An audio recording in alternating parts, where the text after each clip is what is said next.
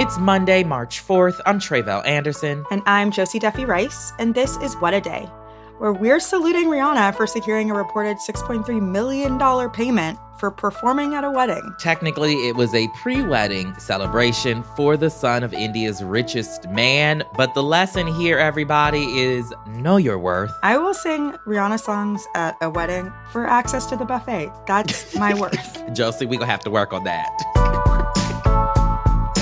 On today's show, we break down why Oregon lawmakers are about to recriminalize some drug possession after voters decriminalized it 3 years ago. Plus, abortion bills will soon be available at many CVS and Walgreens stores across the country. But first, an update on the war in Gaza. From the bleak outlook for the current ceasefire talks to more calls for an immediate ceasefire, one of which came yesterday from Vice President Kamala Harris. Given the immense scale of suffering in Gaza, there must be an immediate ceasefire. For at least the next 6 weeks, which is what is currently on the table. This will get the hostages out and get a significant amount of aid in. This would allow us to build something more enduring, to ensure Israel is secure, and to respect the right of the Palestinian people to dignity, freedom, and self-determination. Hamas claims it wants a ceasefire. Well, there is a deal on the table. And as we have said, Hamas needs to agree to that deal. Let's get a ceasefire. Let's reunite the hostages with their families, and let's provide immediate relief to the people of Gaza. That was the vice president and some very spirited folks in the audience. I'm sure you heard at an event in Selma yesterday. The event commemorated the anniversary of Bloody Sunday, that 1965 day on which mostly Black civil rights demonstrators were beaten by racist police officers while trying to cross the Edmund Pettus Bridge. And you just heard VP Harris echoing what we've been covering on this show, which is a potential ceasefire deal that would bring the violence in Gaza to a pause, return the Israeli hostages that Hamas kidnapped on October 7th, free hundreds of Palestinians who've been detained in Israeli prisons, and allow much-needed aid to get to the many civilians that have been caught in the middle of this now 5-month-long war. But it's now looking like this deal could be in jeopardy. That's because on Sunday, the latest round of negotiations for a ceasefire were supposed to happen in Cairo. And according to an Israeli newspaper, apparently Israel boycotted the talks. Okay, do we know why that happened? So apparently Israel demanded that Hamas provide them a list of all the hostages who are still alive and in their captivity. And when Hamas rejected that demand, Israel reportedly didn't show up to the negotiation table. Again, this is all according to Idioth Aronate, which is a daily newspaper in Israel who say they're quoting Israeli officials. But none of this has been otherwise independently verified as of our recording. But if it is true, all of this, hopeful language that we've been hearing from the Biden administration over the last week or so, it's gonna mean nothing. Yeah, and meanwhile, the humanitarian crisis that this war has caused is getting even worse. Yeah, more than 30,000 Palestinians have been killed since October 7th, almost 71,000 people injured. Just over the past few days, at least 15 children have died from malnutrition and dehydration. All of these numbers are according to the Gazan Health Ministry. And according to the United Nations World Food Program, an estimated 300,000 people are living with little food or clean water. Literal famine is at the doorstep of the entire population of Gaza, which is 2.2 million people, almost all of whom have been displaced. And so the humanitarian situation is beyond dire. And that brings me to a note about the more than 100 Palestinians who died while trying to access aid last week. Israel's military said Sunday that their preliminary review of the incident has revealed that most of the folks who were killed died by stampede. That, of course, conflicts with reports from local health officials, one of whom told Reuters, quote, "Any attempt to claim that people were martyred due to overcrowding or being run over is incorrect. The wounded and martyrs are the result of being shot with heavy caliber bullets." So obviously the situation is incredibly dire for the people of Gaza, and trying to get aid can be really, really dangerous. So what is being done to address this? Like, how are they going to fix this problem? U.S. officials told Politico that the incident made it even more important to get aid into Gaza and via other methods than just convoys. And so the U.S. carried out its first airdrop of aid for Gaza over the weekend. The Air Force of the country Jordan helped deliver more than 38,000 meals to the Gaza coastline.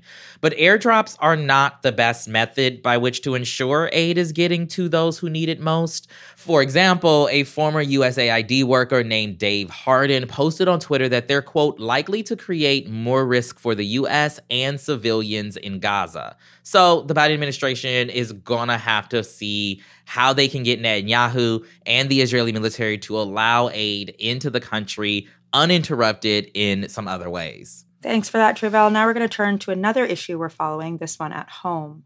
Oregon's legislature has reintroduced criminal penalties for hard drug possession. Lawmakers recently reached a bipartisan agreement that would make minor possession a misdemeanor. This new bill, which rolls back parts of the referendum Measure 110, passed both the state Senate and the state House late last week, and the governor has indicated that she will sign it. This comes 3 years after voters passed Measure 110, which decriminalized small amounts of illicit drugs. Of course, many people are saying that this is a big setback for the criminal justice reform movement, but I'll explain how it's a little bit more complicated than that. Okay, so give us a bit of background here. Tell us a bit more about Measure 110. Yeah, so Measure 110 passed in the fall of 2020. This was a time you may remember when much of the country was thinking about the harms of the criminal justice system. Mm-hmm. The measure decriminalized small amounts of drugs, including hard drugs like heroin and meth. So instead of being arrested, people found with drugs would receive a citation and information on treatment access. And the hope was that this would reduce this revolving door of criminalization and drug use that has plagued many places, including Oregon, for so long. It was also supposed to drive more resources to treatment and help to ensure that people with drug addiction could get the assistance they needed. In practice, though, the past 3 years have been rough for Oregon. They've seen the steepest increase in overdose deaths in the country since the pandemic, according to the CDC. And in general, they've been hit really hard by the fentanyl epidemic that is hitting a lot of places really hard right now, right? Not just Oregon. Mm-hmm. This is why the state really wants to roll the measure back. And basically, this new law passed last week would make personal possession of hard drugs a misdemeanor, punishable by 6 months in jail.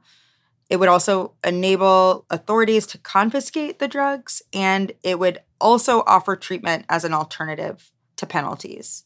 So it doesn't mean you necessarily are going to jail because you can get treatment. There is an option for that. Gotcha. And now there are media reports that argue that the decriminalization is the reason that Oregon saw an increase in drug deaths, and that the rollback is supported by about more than half of voters, according to a survey last year by the firm DHM Research.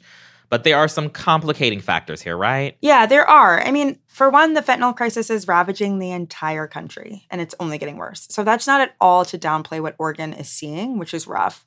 But overdose deaths are up drastically everywhere. The CDC says we saw a 30% increase in 2020, a 15% increase in 2021. We hit a record high of overdose deaths last year. The fentanyl crisis and the opioid crisis is out of control, and probably the hardest public policy problem to solve. I mean, these drugs are doing a number on all kinds of people in all kinds of communities. And so it's not going to be solved by one law.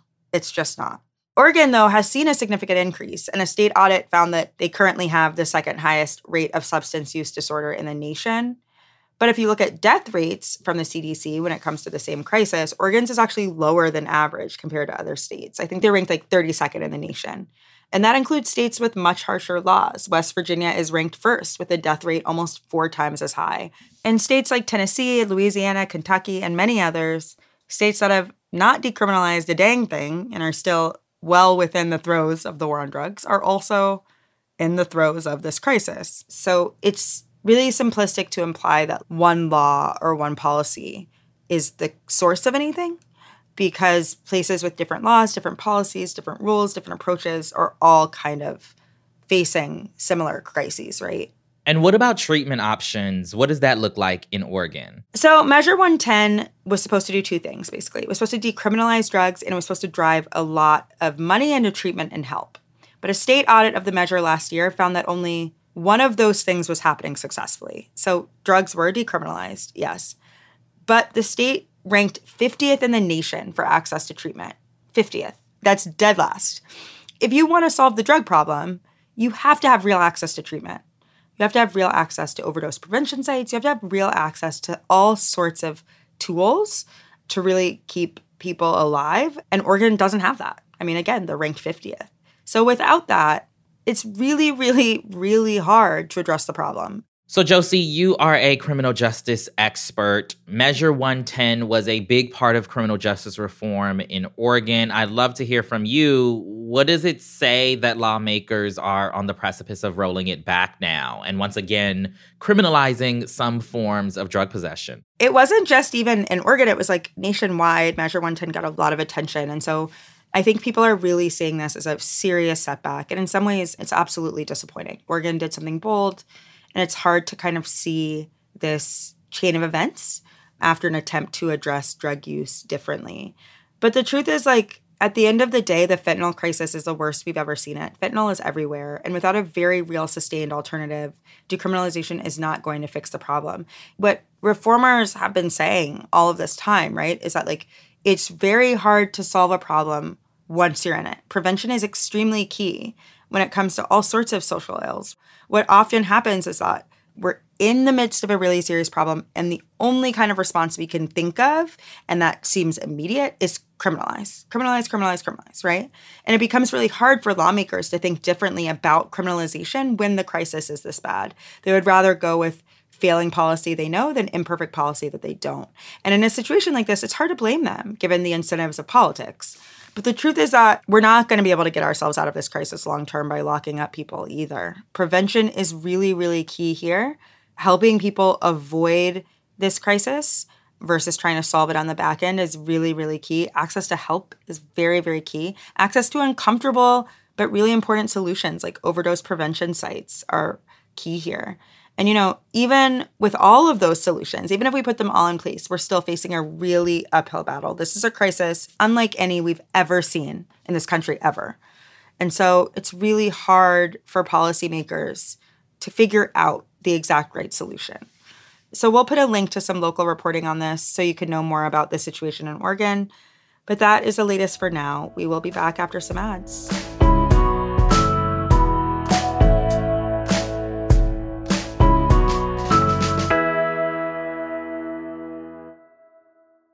What a Day is brought to you by Vuori. Vuori Performance Apparel makes the perfect Mother's or Father's Day gift.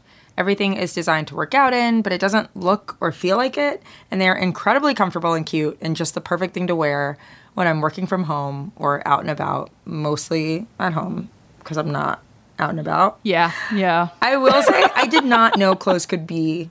I'm being dead honest. I did not know clothes could be as comfortable as they are before I had Vuori. Yes. Clothes can be so comfortable. Nobody told me. Smooth like butter, soft. So good. On the skin. I just love living in Vuori. Vuori is offering What a Day listeners 20% off your first purchase when you go to vuori.com/WAD. That's VUORI.com/WAD. And enjoy free shipping on any U.S. orders over $75 and free returns. What a Day is brought to you by Ulta Beauty. This AAPI Heritage Month, Ulta Beauty is celebrating the joy of belonging to a community composed of intricate connections, belonging to our past and our future, to the heritage and birthright that is beauty. Ulta Beauty shines a light on the AAPI community, passing the mic to brand founders and creators to tell their stories centered on heritage, joy, and beauty. They carry AAPI-owned and founded brands like Live Tinted, Peach and Lily, Glamnetic, Tree Hut, and more. Shop AAPI-owned and founded brands at Ulta Beauty stores and Ulta.com. What a Day is brought to you by Ramp. We are all looking for ways to simplify our finances. Isn't that the truth? Isn't that true? Lord, tax week, man. That is why there's Ramp. Ramp is a corporate card and spend management software designed to help you save time and put money back in your pocket. Two things we love to do. Love that. With Ramp, you are able to issue cards to every employee with limits and restrictions and automate expense reporting so you can stop wasting time at the end of every month. Wow. This is huge. Yeah. Ramp is super easy to use. Get started and start making payments in less than 15 minutes. And now get $250 when you join Ramp. Just go to ramp.com/WAD, ramp.com/WAD, ramp.com/WAD. Cards issued by Sutton Bank and Celtic Bank, members FDIC, terms and conditions apply. Now let's wrap up with some headlines. Headlines. Nikki Haley indicated she's no longer committed to supporting Donald Trump if he's the Republican presidential nominee. Ahead of debates hosted by the Republican National Convention last fall, the party had all the candidates, including Haley, sign a pledge saying that they would support the eventual nominee. But yesterday, when asked about the topic on Meet the Press, Haley said this. The RNC pledge, at the time of the debate, we had to take it to where would you support the nominee? And you had to, in order to get on that debate stage, you said yes. The RNC is now not the same RNC. Now it's So you're no Trump's longer bound daughter-in-law. by that pledge? No, I think I'll make what decision I want to make, but that's not something I'm thinking about. So, a whole lot of words to say, I'm not sure. Haley might feel like she can put off the question, though, for a bit longer after last night when she won the Washington, D.C. primary in her first victory of the 2024 primary season.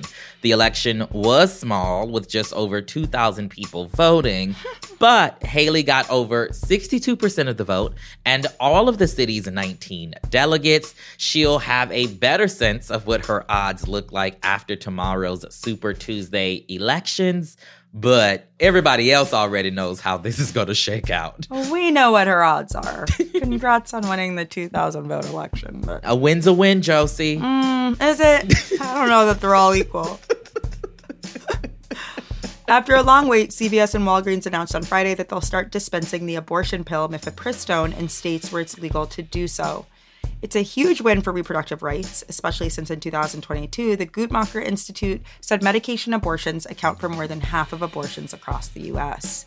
The pharmacy chains had to become certified to dispense the pills after the Food and Drug Administration wrote new rules early last year, allowing retail pharmacies to sell them. Mifepristone will require a prescription, but easy access to it for everyone is still not in the clear.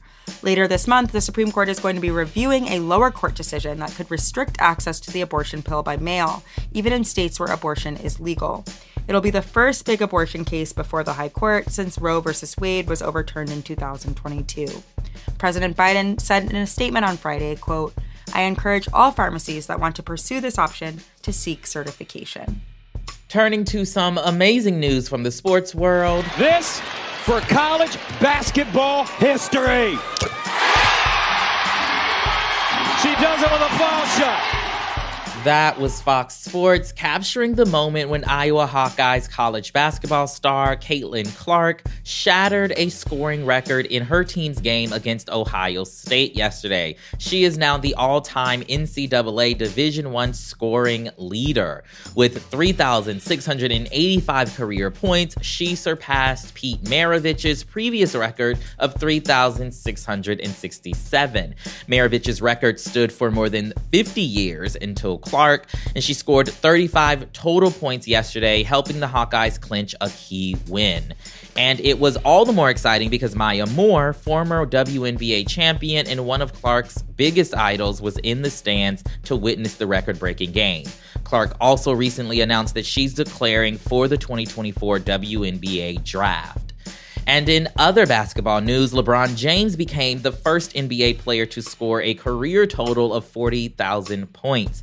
The milestone happened on Saturday evening in the Lakers game against the Denver Nuggets. Almost a month ago, James also broke the all-time scoring record that was previously held by Kareem Abdul-Jabbar. Staying on the topic of history-making athletic achievements, the Guinness World Record holder for most Big Macs eaten in a lifetime has extended his streak. Wisconsin's Donald Gorski hit 34,000 lifetime Big Macs late last week, according to Guinness. This number underscores both his devotion to the wet, multi-layered sandwich and his skill at keeping track of lunch. At 70 years old, Mr. Big Mac has slowed down recently, dropping from 9 Big Macs a day in his physical prime to 2 a day now.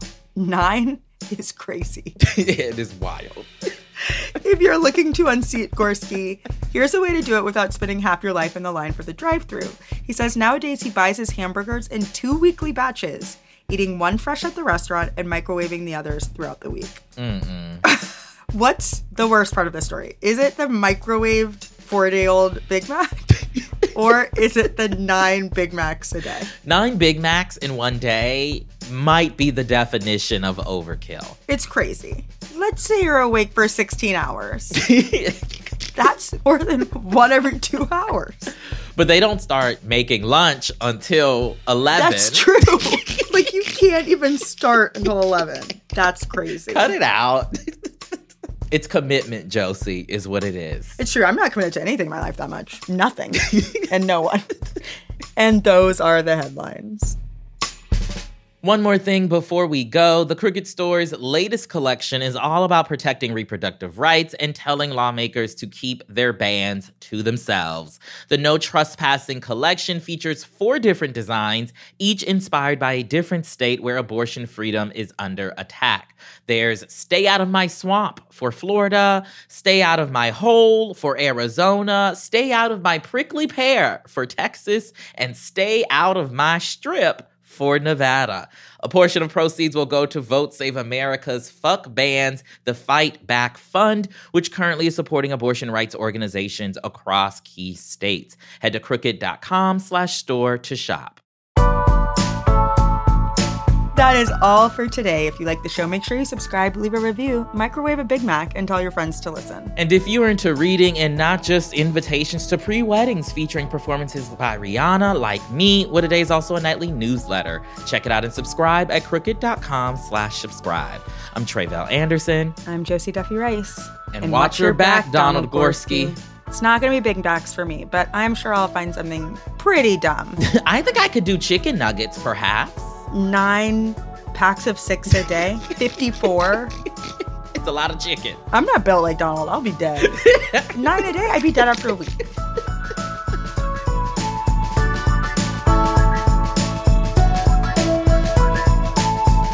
What A Day is a production of Crooked Media. It's recorded and mixed by Bill Lance. Our associate producers are Raven Yamamoto and Natalie Bettendorf, with production help today from John Milstein, Greg Walters, and Julia Clare. Our showrunner is Leo Duran, and our executive producer is Adrian Hill. Our theme music is by Colin Gilliard and Kashaka.